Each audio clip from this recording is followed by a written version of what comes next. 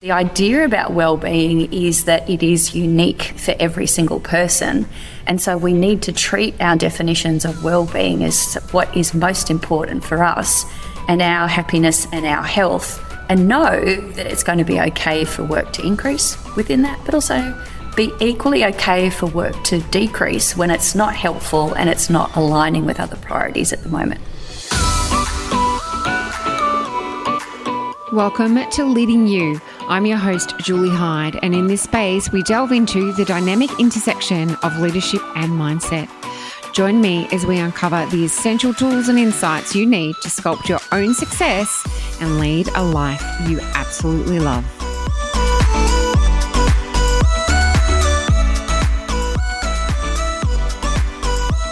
Fleur Heazelwood is a leadership expert, keynote speaker, and founder of the Blueberry Institute.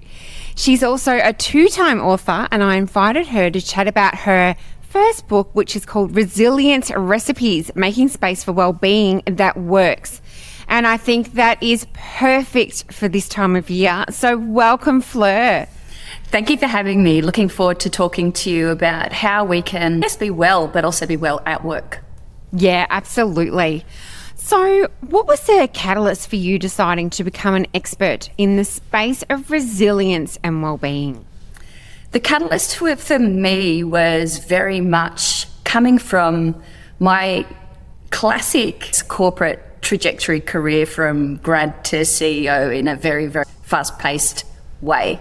So very much that high-performing, high achiever, what do I need to do, what results do I need to get, how do I need to make sure that everyone is okay, how do I manage performance, how do I make sure that, I guess, the results are matching the market clients. And for me, I was really good at looking after the health and well-being of everyone else, but at the same time, I was absolutely crashing my own.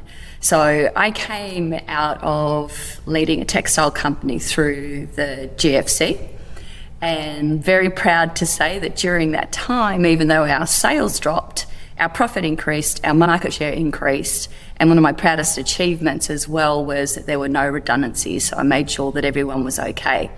However, I came out extremely unwell and with a very, a clinical form of burnout. And for me, one of the things that I learned the hard way is that burnout is not an acceptable price for success. And from a personal perspective, burnout is never okay because there are both short-term as well as long-term health consequences. So I'm extremely vigilant around managing my health now.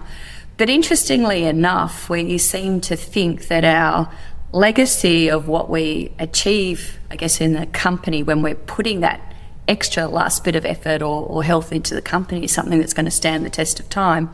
And interestingly enough, 3 years after I left, it had, 3 or 4 different CEOs that had come and gone. The business had shrunk to half its size and was eventually sold. And so you like to think that what you're doing is something that matters, even if it's at the expense of yourself. But we all need to understand that who we are is what matters, and that we actually can achieve healthy as well as high performance. We've just got to do things a little bit differently. It's so true, because it seems to me what I observe is for women in particular, they seem to get to this burnout state because they're striving for success. It seems that they need to hit that point before they realise that, I need to do things differently. But things just seem to keep happening. So we're constantly striving and talking about this well-being and balance. But what does that actually mean? One of the things that I like to establish right up front is that there is no such thing as work-life balance. The reality is it's all life, and work should be a small, manageable piece of this overall pie or this overall circle of life. And one of the reasons why I really dislike work-life balance is because it's giving a disproportionate weighting to work versus all the other things that we care about in our lives. And also, if you think about balance on a set of scales, it's this either or. You either have it, so your scale is up, or you don't, and it's clunked and it's hit the ground. And we're not black and white creatures. Nothing is absolute. There are always small adjustments and negotiation that are going on. And so one of the most helpful mental frames that I have is thinking about our life as a circle or as a pie made up of a number of pieces, and choosing what that segment of work represents. And I think for many of us, particularly during the early parts of our career, work takes on a disproportionate emphasis and priority. And we also assume a lot of that in terms of our identity. If I'm not doing well at work, then I'm not a good person. If I'm not doing well at work, then I'm not going to be successful. We have all the different stories. And one of the things I think that creates a healthy outlook on life and work within life is actually knowing that we can be a good person, a high achiever, be healthy, and still do all the things that we care about. We just need to be a little bit more strategic and think about what this looks like sustainably. I'm with you. I do not believe in work-life balance at all. We've got one life, as you say, and we need to make it work. So taking pieces of that pie, if you like sometimes the work slice would be greater, other times it will be less. But it's just really being, I suppose, really aware of how much of that pie, if you like, is work. And if that works for you, great. If you can do that sustainably, great. But if it doesn't, you need to make some changes around it. So I love that terminology that you've just used, because I think it's so important for people to think about it differently now. I think we've evolved past the old work-life balance scenario. Absolutely. And the thing about it too is if we think about this pie, it's a dynamic pie, because at different stages of our life, different things are going to be more important. And so when we're starting our career, the work piece is probably going to be a larger one, because we're working out what is it that I want to do? What does success at work look like? How do I make friends and fit in? What skills do I need to learn? How is this going to influence my ability to create a good life for myself? But then in a different life stage, maybe we've just got married or we're turning our attention to children, then the work pie needs to reduce while the family pie, maybe the financial security pieces of the pie, increase. And so the idea about wellbeing is that it is unique for every single person. And so we need to treat our definitions of wellbeing as what is most important for us and our happiness and our health right now and in this moment. And know that it's going to be okay for work to increase within that, but also be equally okay for work to decrease when it's not helpful and it's not aligning with other priorities at the moment. What would you do if you were confronted with a diagnosis that threatened your life? Would you continue to live as you are, or would you make some big changes? That's what happened to me on the 6th of October in 2021. My life changed within a second, forever. This moment was a catalyst for me to look deep within and assess if I was living a life I loved. I wasn't. I was tolerating too much of it. And now I've made big changes. And I want to empower you with the choice to do the same. My second book, You Always Have a Choice, is now available, and I share 9 powerful strategies to let go of overwhelm and the relentless struggle and implement changes so you can lead a life you love. Head to youalwayshaveachoice.com.au to grab your copy.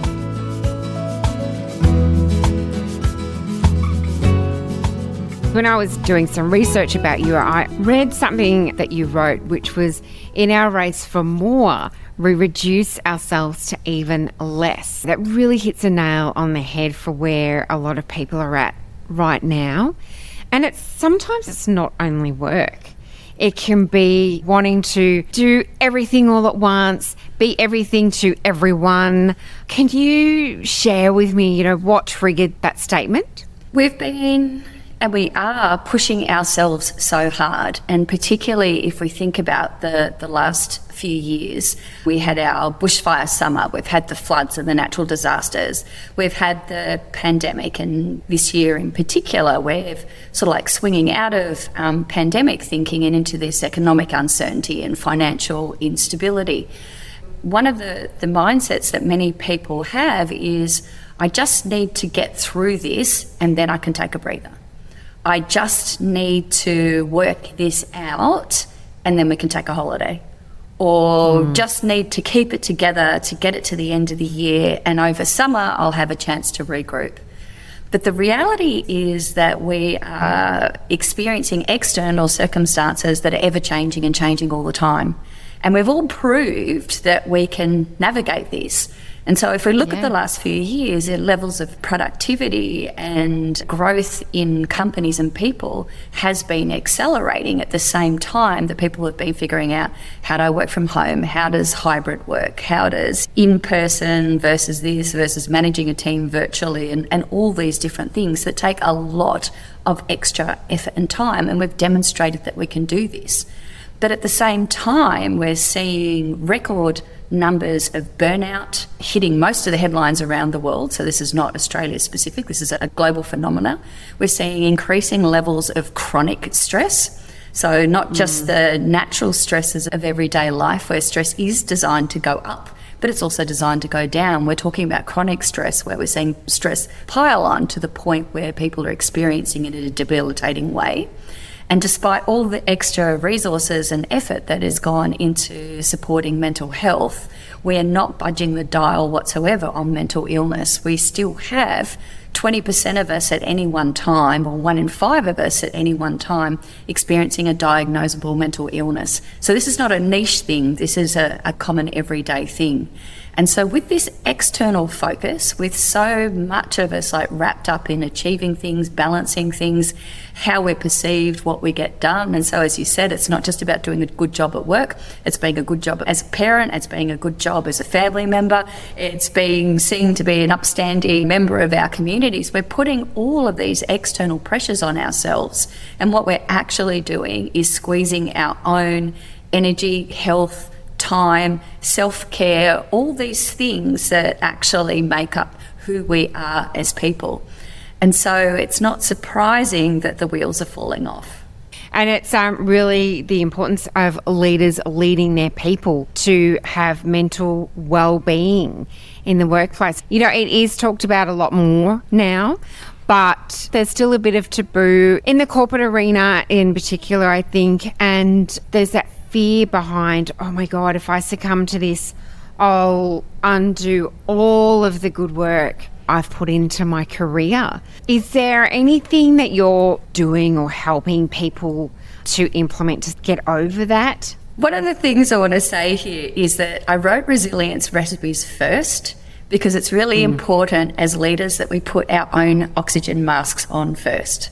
So when we're not well, or we're a bit wobbly, or we're letting stress get to us, we're not showing up for ourselves, but we're also not showing up for our people in the best way that we need to be doing.